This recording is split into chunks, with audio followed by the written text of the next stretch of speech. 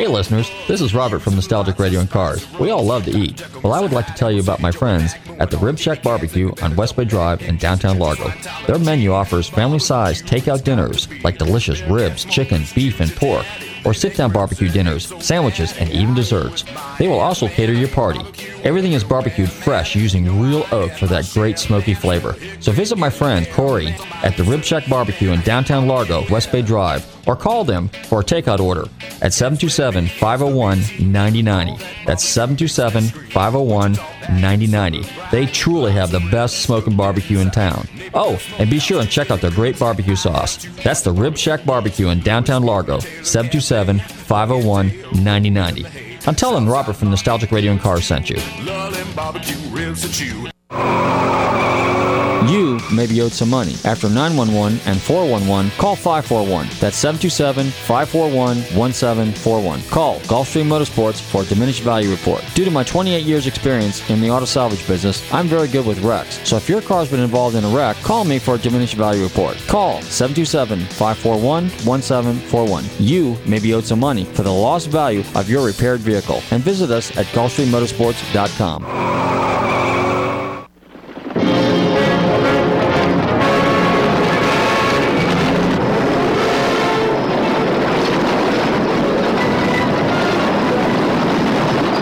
I've made a lot of westerns in my time, but never one like The War Wagon.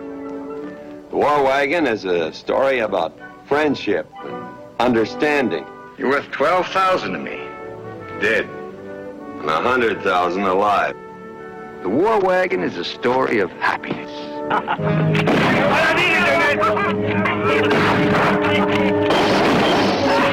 It offers you a little action. Generosity. A little fighting. The War Wagon is a story of humility. Now! Mine hit the ground first. Mine was taller. In addition to Kirk Douglas, we have Howard Keel, a mighty colorful Indian, Robert Walker, an expert with high explosives, Keenan Wynn, Joanna Barnes. What's your pleasure? Stud. And good old Bruce Cabot. I want Tor Jackson dead. Keep your eyes off of my wife! Your wife? Oh, I thought she was your daughter. Well, she ain't! A drunk kid and a crazy old man. How the hell did Cut it out, all of you. I didn't bring you here to be the best of friends. We're an inch away from gunning each other down, but first we have to take the war wagon. Well, that's what this picture is all about. How a handful of men can work up the guts and ingenuity to tackle a fortress on wheels.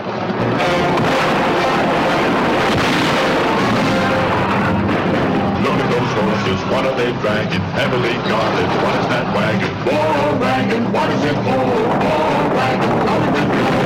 All men are fighting for, us struggling for, searching for, us striving for a wagon full of gold.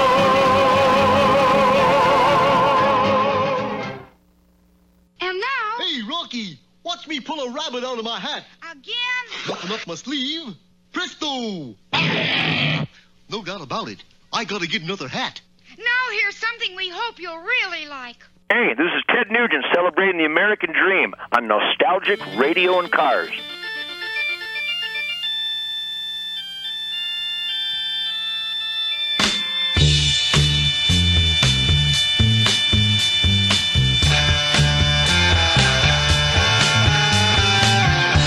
Yes. Okay, listeners, welcome. You're tuned into Nostalgic Radio Cars. I'm your show host, Robert. Run your computers in Google, Talk1340.com, and you can see us live here in the studios in downtown Clearwater. Don't forget to check out our website, GulfstreamMotorsports.com, where you can find out all about us. And if you've missed any of our shows, you can go to our archive page, NostalgicRadioandCars.com. Good evening, Bobby. How you doing? I'm doing well. How about you? I'm doing pretty good. You know what I think I did? I forgot my thumb drive again. That's okay. That's okay. Anyway, We got other. We got other thumb drives. We got other thumb drives. Yeah. Only got a drawer full of them. Yeah, I probably got a drawer full of them. You never know. Hey, Tommy, how you doing tonight? Hey, I'm just great. Yeah. Hey, so we got some great weather out there today. And what was that noise? Nobody's That rings a bell. That rings a bell. I better turn this phone off before I get called here. Anyway, hey, we got a super show for you tonight. We got a very special guest coming on this evening. Looking forward to it. Yep. And if you don't know already, that means you haven't checked Facebook, and that's not a very good thing. You need to go check our Facebook page. That's exactly right. So we're here in the comfort of our studio in downtown Clearwater. The lemony scented. Lemony scented. Where's our Scrubby Bubbles? Who do you have tonight? Now we've changed to Publix. So we have to build Publix now. Okay, Publix Lemon Fresh. Lemon Fresh. Okay, so this COV deal is. Somebody. Okay, go ahead and put Charlie on the phone. We'll take Charlie's call. Doctor Hey, Charlie, what's up? Hey, you guys being safe? Everybody doing good? Mm-hmm. Yeah. We're I just wanted to give out a shout to my buddy Al. He's driving around that crappy Volvo. I finally put a bidet in there, so now you can crap in a crappy Volvo. That's about it, guys. I'll see you later. Have a good day. Okay, that's if Alan's listening, I know I'm going to get a return phone call here on that one. A bidet, okay. Yeah. No, he said bad day, didn't he? Is that what he said? Or did he say bidet? Bad day. Yeah, having a bad day if you're driving a Volvo. Okay, well, anyway, you got to turn it around a little bit. Make it positive. Make it positive, yeah. You say you take lemons and you make lemonade. But anyway, lemon-scented wipes. And lemon-scented wipes. Okay, so it sounds like this COV, whatever the thing is called, is kind of dying down a little. People are getting over it. Because I know when I came to Clearwater yesterday, traffic was like crazy. Of course, yesterday was Memorial Day, so I hope everybody had a great Memorial Day, got to spend some time with their families, and celebrate what the day was for our fallen soldiers and those who put their lives on the line. So we can have this great American country here and make America great again and make things in America again. So, or make barbecue. That comes from the Rib Shack barbecue. Yeah. Now I think barbecue is American. Yes, it is. And the Rib Shack barbecue will take care of you tomorrow. Since it's past 4:00 today, they'd be happy to smoke something up for you there. Check out their menu, ribshackbarbecuelargo.com. So what's up with FLA.carshows.com? I know we had Tara Bush on last week. So go back to YouTube and watch that if you want to get our whole conversation down again. You got plenty of time to listen to that. Basically, June is what she's kind of seeing. But if you're a promoter out there for a car show, please, send her an email, give her a call, let her know that if you're still doing it, if you're doing a neighborhood cruise or something like that for the remainder of the month or something like that, please let her know because she can put that up there. It's still considered a car show, whether it's on Facebook, whether it's driving around the neighborhood, whether it's a video, whether it's Zoom. It's all a car show. It's all about cars. So let her know, and she'll put it up there. Yes, and if things are going to start taking off here in June, which is good, you got about another week to get your car back on the road. Yeah, you better re-wrench it really, really, really quick because we actually got we got a couple cars ready to go, so we'll be out there cruising around. Looking forward to it. And I know that it seems like I see more and more cars out there. Actually, I see more motorcycles out there than anything else. Seems like the motorcycle crowd is just busy. And a big shout out to our friends up there at Crystal River Harley Davidson because I was hanging out with those guys. In fact, a real quick story. I was walked in there because I'm doing an appraisal, a total loss report on a Harley Davidson motorcycle, right? So naturally, when I do these reports, I always go to the dealership. I am a licensed independent car dealer, so basically, when I do my reports are pretty well documented because I look at it from a dealer's perspective. I don't look at cars or motorcycles or boats or anything like that from the insurance side. I look at what does it take to fully indemnify, which means make you, the claimant, whole again, okay? At any rate, so while I wandered into the dealership, I was working on a bike that was a 2007 Harley Davidson. It was a former police bike, okay? And then it was converted to a show bike. And then it was purchased by the second owner, and then it was modified. Anyway, long and the short of it is I needed to get some information. Now, here's how this works on valuation. If you've got a bike, okay, make sure on your insurance policy you always particularly if it's a vintage bike or if it's a classic bike or a specialty bike or specialty car, classic car, whatnot, make sure you go with agreed value. Make sure you and that insurance agent, you understand you guys are on the same page, agreed value. That means if anything happens to that bike or that boat or that car, you get paid out an agreed amount, and your premiums are based on that, okay? I cannot overemphasize that. Nothing else matters, no stated value, no ACV. Those are generic terms the insurance company turns around. ACV is actual cash value. That's what we use as dealers. If I trade your car in, you give me your car, and I give you $5,000 for your car, I wrote you a check, actual cash value is what I gave you for the car, okay, or the boat, or the motorcycle, or whatever. All right, you don't do ACV until after the fact. It's ACV once it's done. I mean, when I agreed to give you that much money, that's the ACV. Okay, the insurance companies kind of, I don't know how they use that term. They shouldn't. It's not really part of their lingo or jargon. But at any rate, so I had to get some information on some bikes, and so I walked in the Harley-Davidson dealership, and it turns out that the salesman was a former Indianapolis State Patrol. Okay, and this guy was telling me some of the stories that he used to do as a state trooper. And he wasn't a motorcycle cop or patrolman is considered a motor officer or motor for short. Okay, so I learned that while I was doing this report. I did not know that. So if you watch Chips on TV, CHP or CHPS, whatever it is. Okay, Chips. Okay, they were motors or motor officers. Like those half man, half motorcycle guys? Yeah, something like that. But at any rate, so long and short of it is they had a police bike on in their dealership. And the way it used to be is prior to 2007, you had to be law enforcement, military, whatever, to be able to get a bike. And today, the way it works is if they order a police bike in, and they order a next one, for example, and it sits on the showroom for 30 days, and no department claims it or says they need it, then they can sell it to the public. Now, the police bikes, just like the cars, they got a little heavy-duty oil cooling system, a few little extra goodies in the bike, heavy-duty electrical system, charging system, and so on and so on and so on.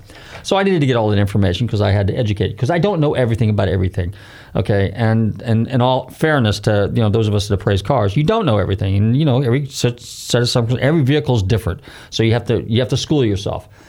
Anyway, so but this patrolman was pretty cool. So his name was Richard. So big shout out to Richard up there at Crystal. Harley Davidson. Yeah. Now, I think what we're going to do is we're going to fire up the stereo because we're going to get our guest on in here in a few minutes. So we're going to go with a little Southern rock theme. And I think we got a little Blackfoot here. And how about, even though it's the evening, we're going to play a little Good Morning. This is by Blackfoot. Hey, you're tuned into Nostalgic Radio and Cars. Don't touch a dial. We will be right back.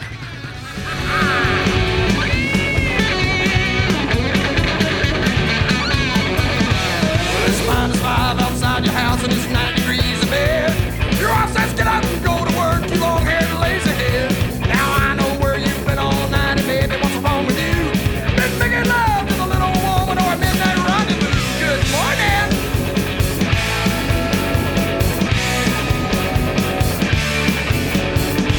Now the youngest he hits the deck and oh, he's dressed to kill. Before he goes, oh yes he knows he gotta have a wake up pill. From 9 to 5 he feels alive.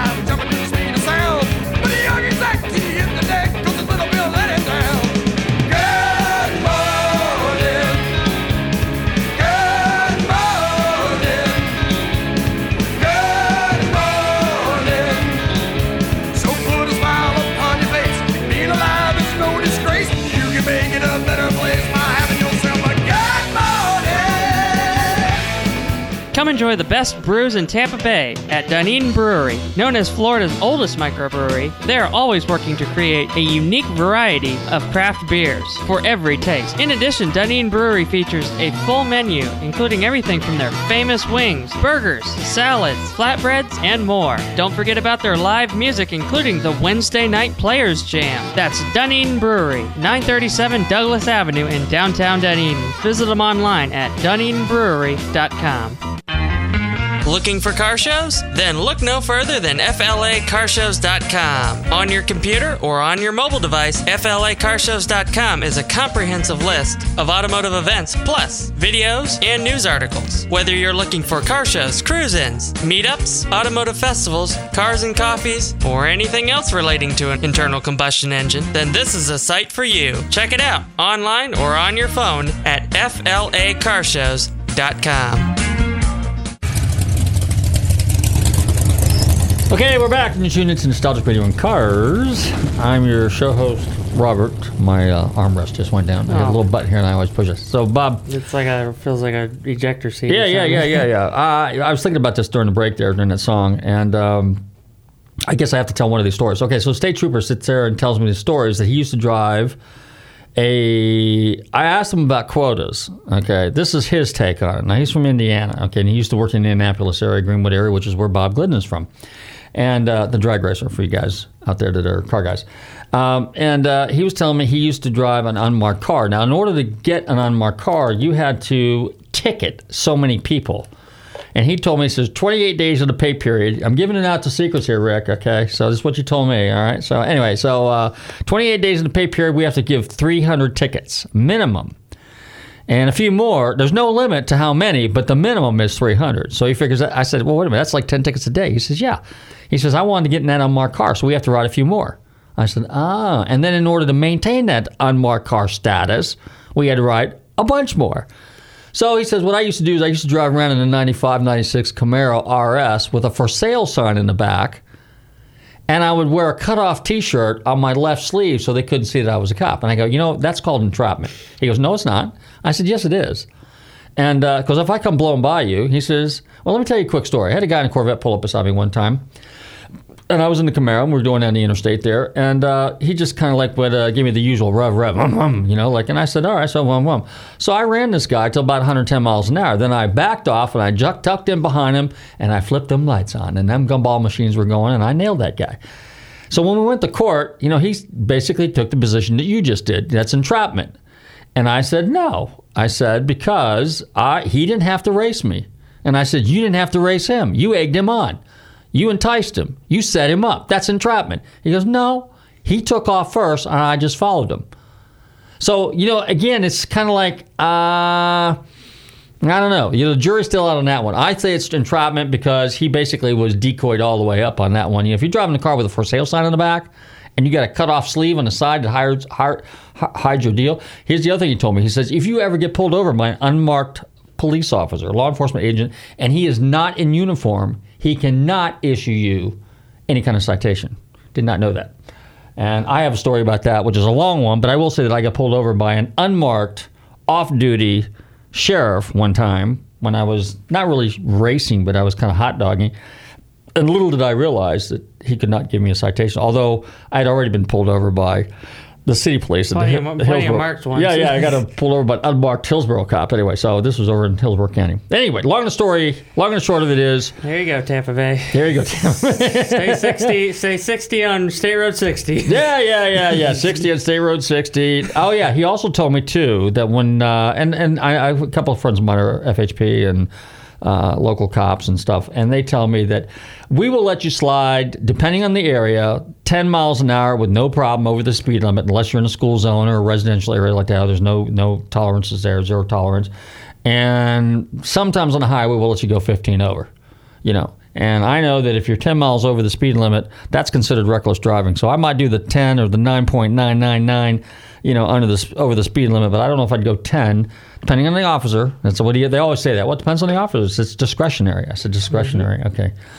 Anyway. So use your cruise control wisely. Use your cruise control wisely. I know when I'm on the interstate, when I used to go with a good buddy of mine, and I'll big shout out to Mike Flynn over there at Hollywood Wheels, Mike would mandate that I did not exceed 75 miles an hour.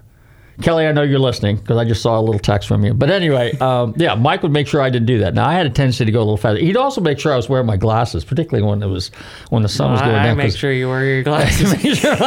I can't see at night anymore like I used to. I can see distance. I need readers and cheaters, whatever they call them. But at night, I really need to wear glasses to drive. But yeah, I kind of... Again, depends on what you're driving. If I'm driving something kind of cool and sporty, I have a tendency to just kind of walk the limit. If I'm driving that big, heavy F550 rollback, I can barely get that thing over 45 miles an hour sometimes. I'm in the right lane, just putz it like an old blue hair. No offense to blue hairs, if you know what a blue hair is. But anyway. That'll be a trivia question. That'll be a trivia question. Okay, what we're going to do is we're going to go ahead and we're going to fire up the stereo here again, and we're going to get a special guest on. So I want you guys to dig down deep in your closets, grab your amplifiers and guitars, and if you're in the drums, because we got a really cool musician coming on here in a few minutes. And hey, you're tuned into Nostalgic Rhythm Cars Here's a little Shorty Medlocke and Train with Blackfoot. Tune into Nostalgic Radio Cars. Be right back. Take me on out of this town. Train. Take me on out of this town. I'm leaving old Jacksonville. Boy, I am Memphis now.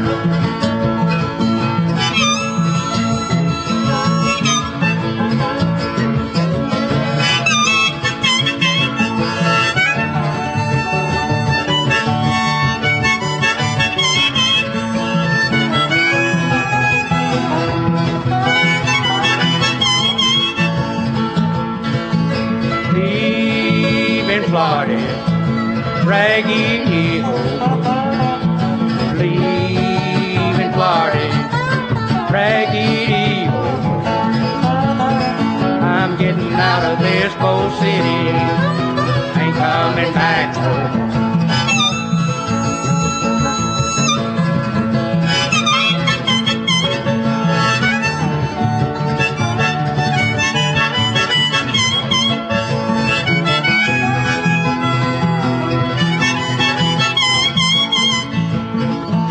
Goodbye, pretty mama.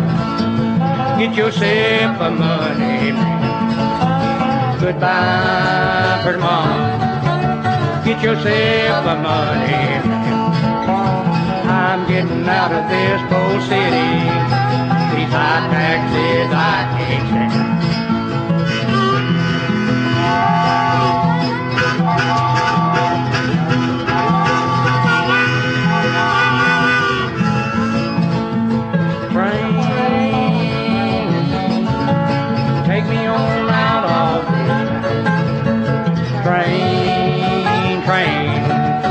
Take me on out of this town. I'm leaving this old city. Boy, I am Memphis. Got nowhere to go. And you will die.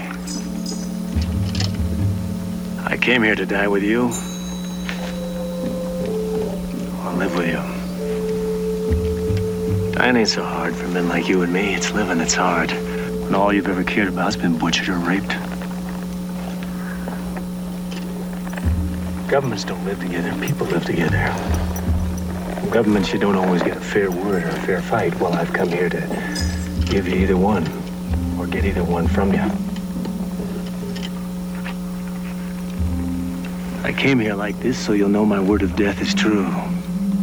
And that my word of life is then true. The bear lives here, the wolf, the antelope, the Comanche, and so will we.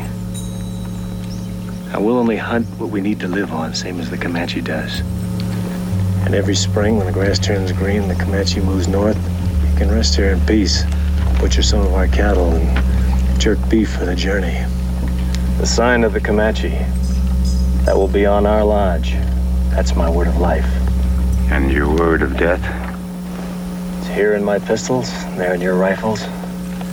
I'm here for either one. These things you say we will have, we already have. That's true. I ain't promising you nothing extra. I'm just giving you life and you're giving me life. And I'm saying that men can live together without butchering one another. It's said that governments are achieved by the double tongues. And there is iron in your words of death for all Comanche to see. And so there is iron in your words of life. No signed paper can hold the iron. It must come from men. The words of 10 bears carries the same iron of life and death. It is good that warriors such as we meet in the struggle of life or death. It shall be life. Hey everybody, this is Mark Farner, the founding member of Grand Funk Railroad, and I'm listening to Nostalgic Radio in cars where they'll knock you alive. Okay, we're back, and you're tuned into Nostalgic Radio and Cars, and it's time to introduce our very special guest for the evening. This gentleman is the legendary lead guitarist for one of the greatest Southern rock bands, Leonard Skinner, and he's also the founding member of Blackfoot. I'm delighted to welcome to the show this evening, Rickey Medlocke. Rickey, how are you? I am very well. How about yourself? Pretty good. So you're a native Floridian from Jacksonville, Florida, right? I am flow-grown and flow-bred. Yes. Well, interesting. So why don't you share with our listeners a little background about yourself? Now, I played a little clip there of your grandfather, Shorty Medlocke, playing a little train with Blackfoot back in the day. So tell us the correlation there. Well, first of all, I was raised by my grandparents. And my grandfather, Shorty, when he was a young boy, all the way back, he was born in 1912, and he grew up on a sharecropping farm. And his folks were all sharecroppers, and across the road from them was another family, an African-American family, that also worked the fields along with them. And that family played music. My grandfather's family were all musicians, played music. And they would get together, on a Sundays and cook and play music. And, it'd be like a together thing, And this is kind of where he learned, the thing about the Delta blues. My old man was really he was a Delta blues country player. And he grew up playing music and had his own bands and played in and out of Nashville with a lot of your country people that was touring. And I've often said many times that he was far more talented than I ever thought about being, because he played a lot of different instruments, and not only did he play them, but he played them really well. He was a great musician. Banjo, 5-string banjo was one of his mainstay specialties, but he was a great fiddle player. He was a great guitar player, dobro, mandolin. He was just an all well-rounded, musician. And, of course, being raised in that kind of environment, I grew up listening to a lot of the old Delta blues, country bluegrass stuff. And, just as a young mind, I wanted to emulate what he did, And I took up playing, oddly enough. When I was 3 years old, he bought me a miniature banjo and taught me to play a miniature 5-string banjo.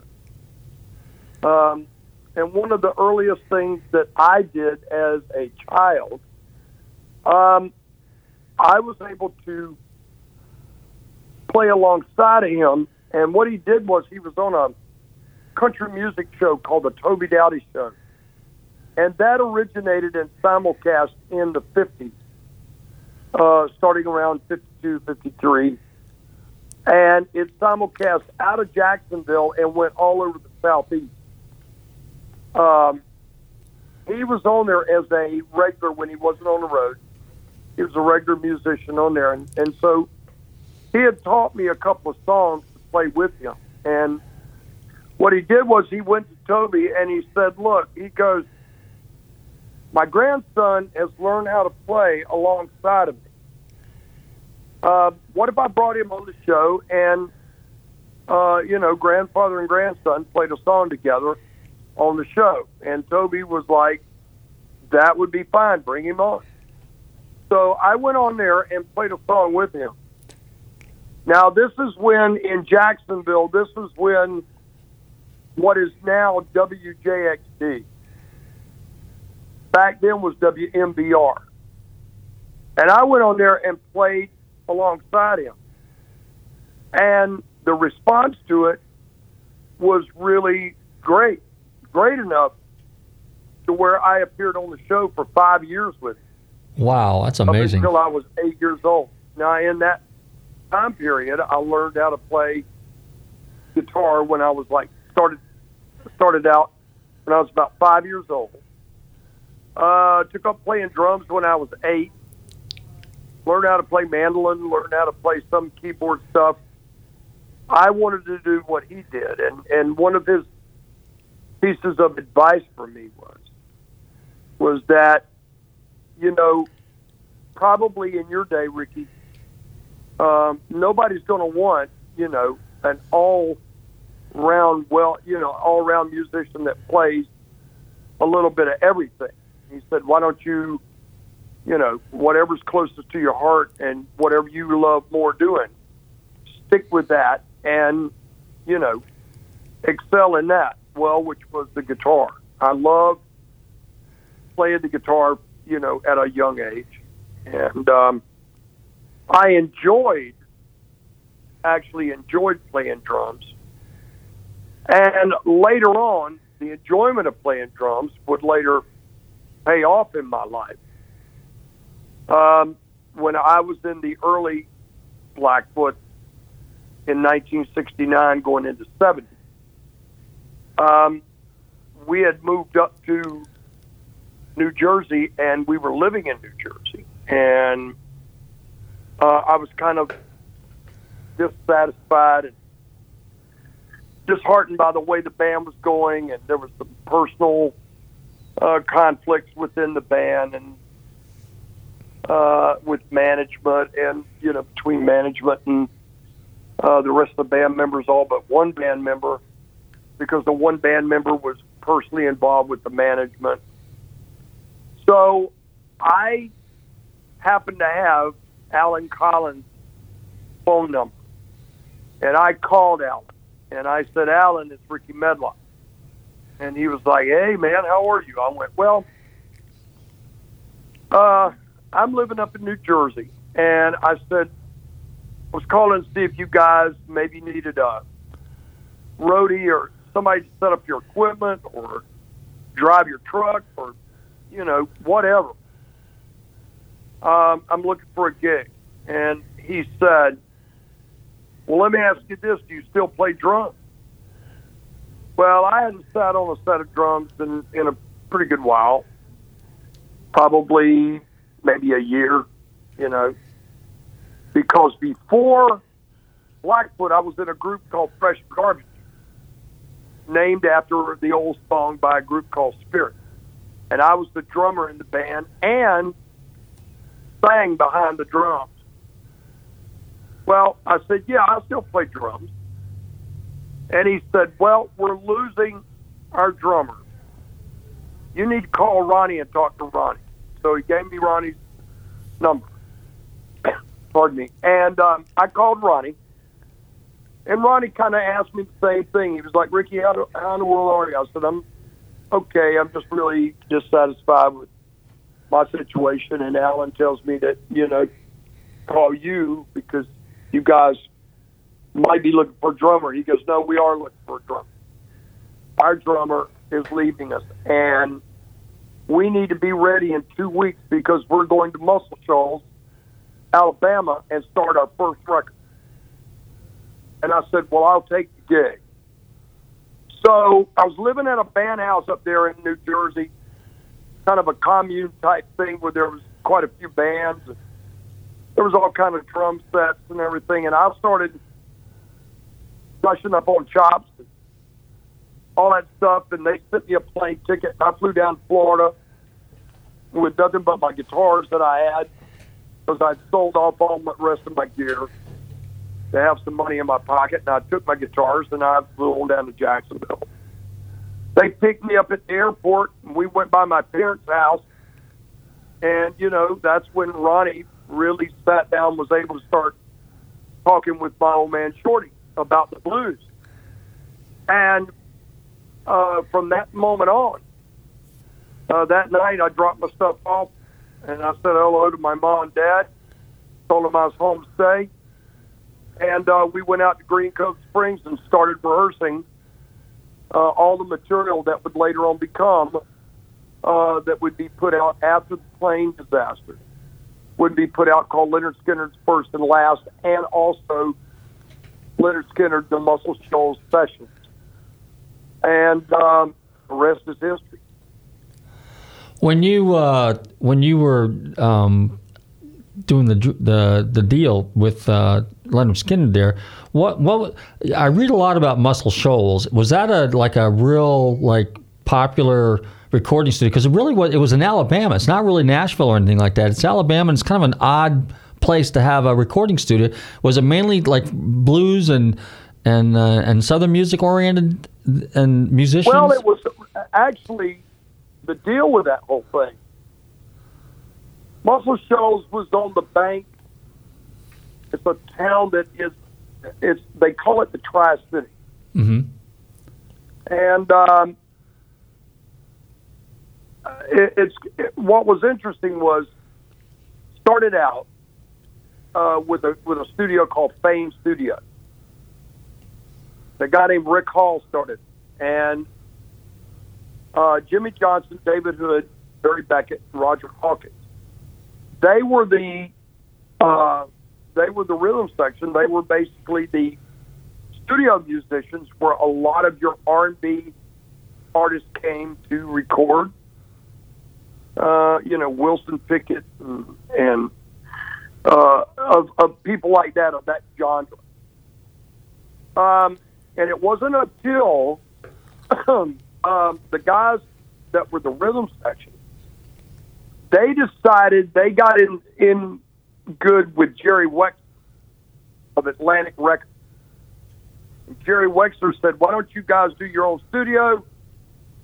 I'll bring artists that's on Atlantic, such as Aretha Franklin, etc.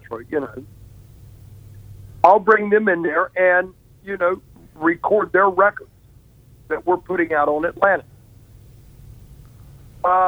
And that's how Muscle Shoals Sound started at 3614 Jackson Highway. Out of all that, then a lot of little studios started popping up around in that town. And the next thing you know, you've got artists coming to Muscle Shoals Sound like the Rolling Stones. Yeah. And Rod Stewart and Bob Seger. And all these people wanted to come to Muscle Shoals because of the sound that they were getting at the studio and the rhythm section. The studio musicians were class. I mean, they were top notch. Well, that's, one of the things that drew us there. We had management at the time, and I won't mention the name because I'm not too fond of it, but anyway, beside the point, knew, the people at Muscle Shoals and got us in there to be able to start recording with Jimmy Johnson and David Hood. And we cut all that early stuff, and on that record in those Muscle Shoals sessions, that's actually me on drums through all those sessions, those songs. Even some rhythm guitar, some lead vocals, backing vocals, acoustic guitar. And that's where we had the relationship with Muscle Shoals Sound. And we loved recording there. We loved going to Alabama and recording at that studio. And we fell in love with it. It had a vibe and a feel that fit us. It was really down home. I mean, we used to brag about you can't beat the pecan pie in Muscle Shoals, Alabama. Pardon me. And so we, that was our relationship starting there. It lasted, a great while. And then, in what was it, late 72, going in 73, I opted out of the band to go back and start playing guitar and singing because I told Ronnie that, that I felt in my heart that they needed somebody better than me, a lot more powerful drummer than I was. And Ronnie, Gary, and Ellen really liked the way I played drums because I was in the pocket.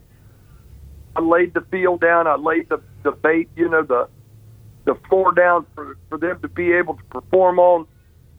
But for me inside personally, it really, I enjoyed playing drums. I didn't love playing drums. I wasn't in love with the art of playing drums, but I was in love with playing guitar and standing up, and playing guitar and singing and so forth and so on. So I opted out. I went back and reformed Blackfoot after all the stuff, the mess had been cleaned up in that. And, the guys went on to have success. And I'll tell you, it's interesting, going back to my old man, Ronnie, Gary, and Alan used to come over to my parents' home all the time. And I actually talk about this in the documentary that we did here the last several years. There's me on the porch, with my old man, of my old man and old lady where they used to live. And I'm talking about how Ronnie, Gary, and Alan would come over there, and all of us would sit with my old man, and my old man would play the blues for the guys. And, Ronnie, that was a big inspiration for him, enough to where, the inspiration between going down to the store and seeing an old man down there playing, he drew his inspiration from my old man about the blues and drew enough of it to write Curtis Lund. Right. And, and another thing, my old man used to tell us, if you boys keep doing what you're doing, one of these days you're going to have it fade the shade. Well, if you look on the Nothing Fancy record, Ronnie and the guys dedicated the Nothing Fancy album to my old man, and wrote a song. Ronnie and them wrote a song called Make the Shade. Right. And they dedicated it to my old man. So, a lot of personal stuff between me and the guys, and a lot of, a lot of history. Me, in Leonard Skinner. And I really feel, I made moves in my life where I really feel like it was supposed to be that way, because, Blackfoot went on to break the market with platinum success. I had platinum success with Leonard Skinner before that, with that First and Last record. And the next thing you know, the Blackfoot thing ran it course. I kept the name and had a version of the band going up until, like 95, going into 96. And I was asked to come back to Leonard Skinner, and I've been there ever since, Here I am since 95 into 2020, and 25 years later, I'm sitting here talking to you. Going strong. Rickey, take us to the origin of Southern rock, because, I was listening to some interviews, and I mean, you are an amazing, when I was watching some of the videos of, Leonard Skinner, but also a lot of your early Blackfoot days when you guys were live and traveling around the country. But you referenced, Molly Hatchet, some of the other bands, the Outlaws, which were actually out of Clearwater area here, and Huey used to be with the Outlaws, and I think later he went with Leonard Skinner. Mm-hmm. But take us to the origin of Southern rock, because it's got a flair. Because in one of the interviews you were talking about 60s music, 70s music, the Southern rock thing, and then of course 80s, the hair bands, and the grunge, and so on and so on. But I want to hear your take on it again, and tell our listeners, because that's actually pretty cool. Well, understand, I guess, first of all, when you say Southern rock, all of a sudden the Allman Brothers, they got a deal and they put a record out. Now, the Allman Brothers, I always considered a Southern kind of a boogie jam band, but they were thickly ladled in the blues. I mean, Greg Allman, you couldn't get a finer blues singer than Greg Allman. He just had that voice that you could recognize. I loved listening to him. To me, he was one of the finest blues singers that ever lived. And especially in our genre, in our era, when it was called Southern rock. Well, all of a sudden, Leonard Skinner broke the scene in 73, and you had all these record companies coming down to Jacksonville, especially Jacksonville, and the South. And actually, the record labels themselves labeled it Southern rock. Okay. We always considered ourselves, just a rock band. But the next thing you know, Southern rock kind of caught on with multitudes of audiences. It was something brand new. So, of course, who are we to argue with, That's what you want to call it Southern rock. The interesting part about it all is that Allman Brothers sounded one way, Skinner sounded their own thing, the Outlaws had their own thing, and then you turn around and you look at Blackfoot. Blackfoot was more of a heavy, a heavy British metal band. Johnny likes to joke and say that he always thought Blackfoot was the original Southern metal band, because we did take our influences from a lot of your heavy bands from Europe, Cream and Zeppelin and all those kind of bands. That was our big influence, putting our sound together. Deep Purple. I think you mentioned Deep. Go ahead. I think you mentioned Deep Purple too at one point in one of your interviews. Man. I mean, Richie Blackmore. And I got to be friends with the guys in Deep Purple.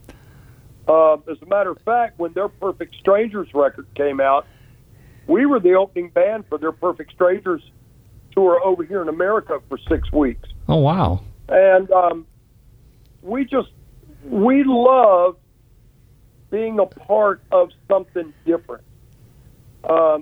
It got to where we refused to tour with an American band unless they were just heavy rock. Even though they were kind of a pop rock band, that was the lightest band we ever toured with, which was Foreigner. Oh. And but we were always out with people like Nugent and AC/DC and Iron Maiden, Scorpions. I mean, the list goes on, man. I mean, we toured with a lot of all those bands, and we felt at home there. We felt like we fit in like that.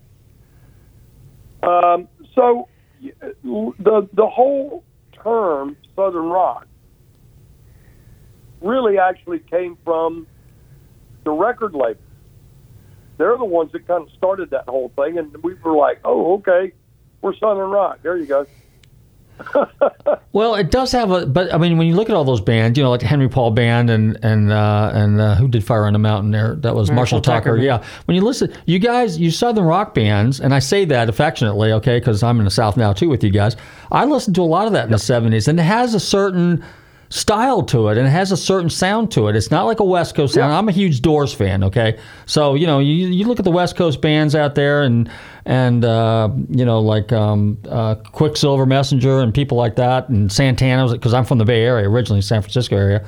And so that's the music I grew up. When I came to Florida in the 70s, and I heard the Southern rock thing, of course, the Outlaws being local guys here out of Clearwater, I thought, wow, that's pretty cool, and I really got into that. And then, you guys came along and Leonard Skinner. I mean, in 73, when I was driving my car, Sweet Home Alabama, that was it, and Freebird.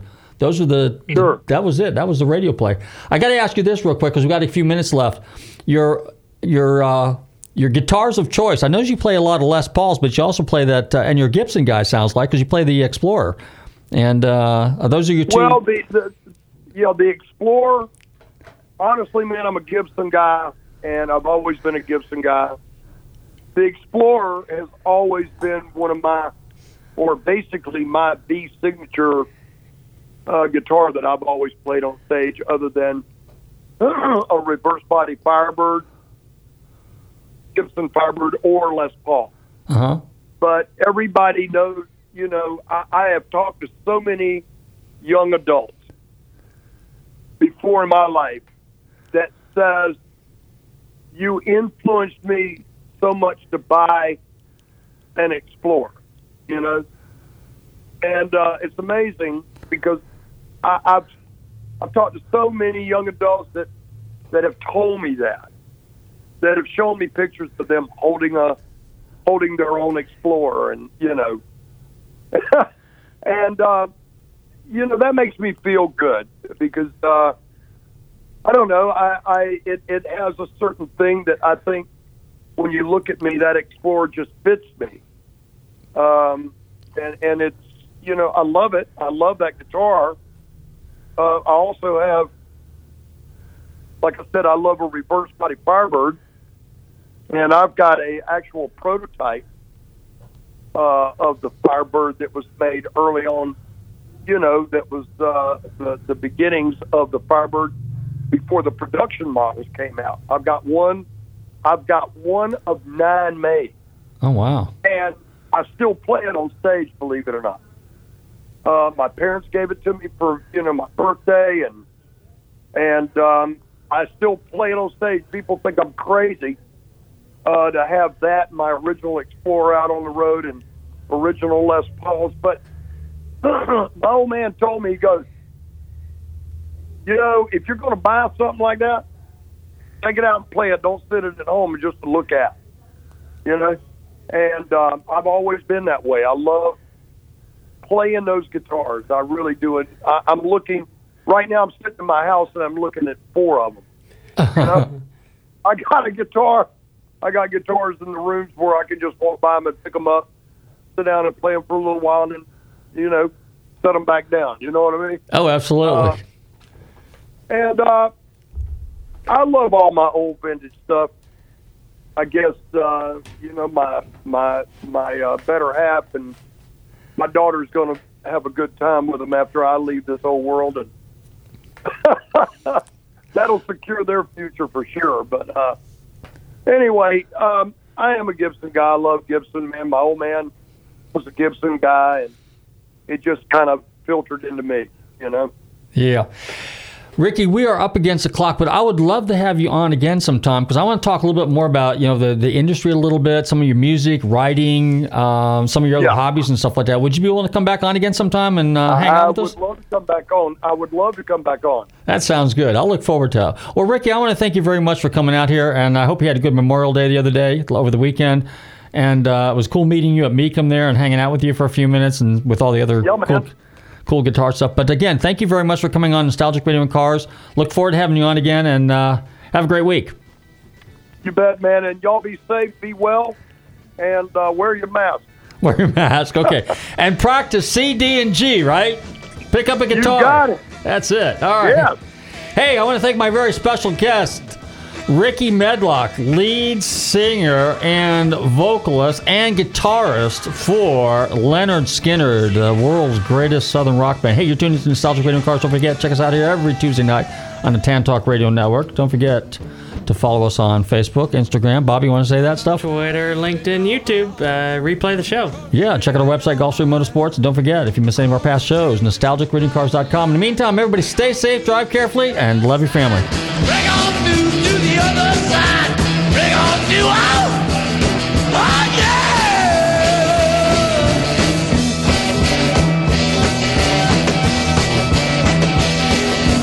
Rain to sea, week to week, day to day, hour to hour, day to straight, deep and wide. Bring on to the other side. Bring on to the other side. Bring on to, bring on to, bring on to, bring on to.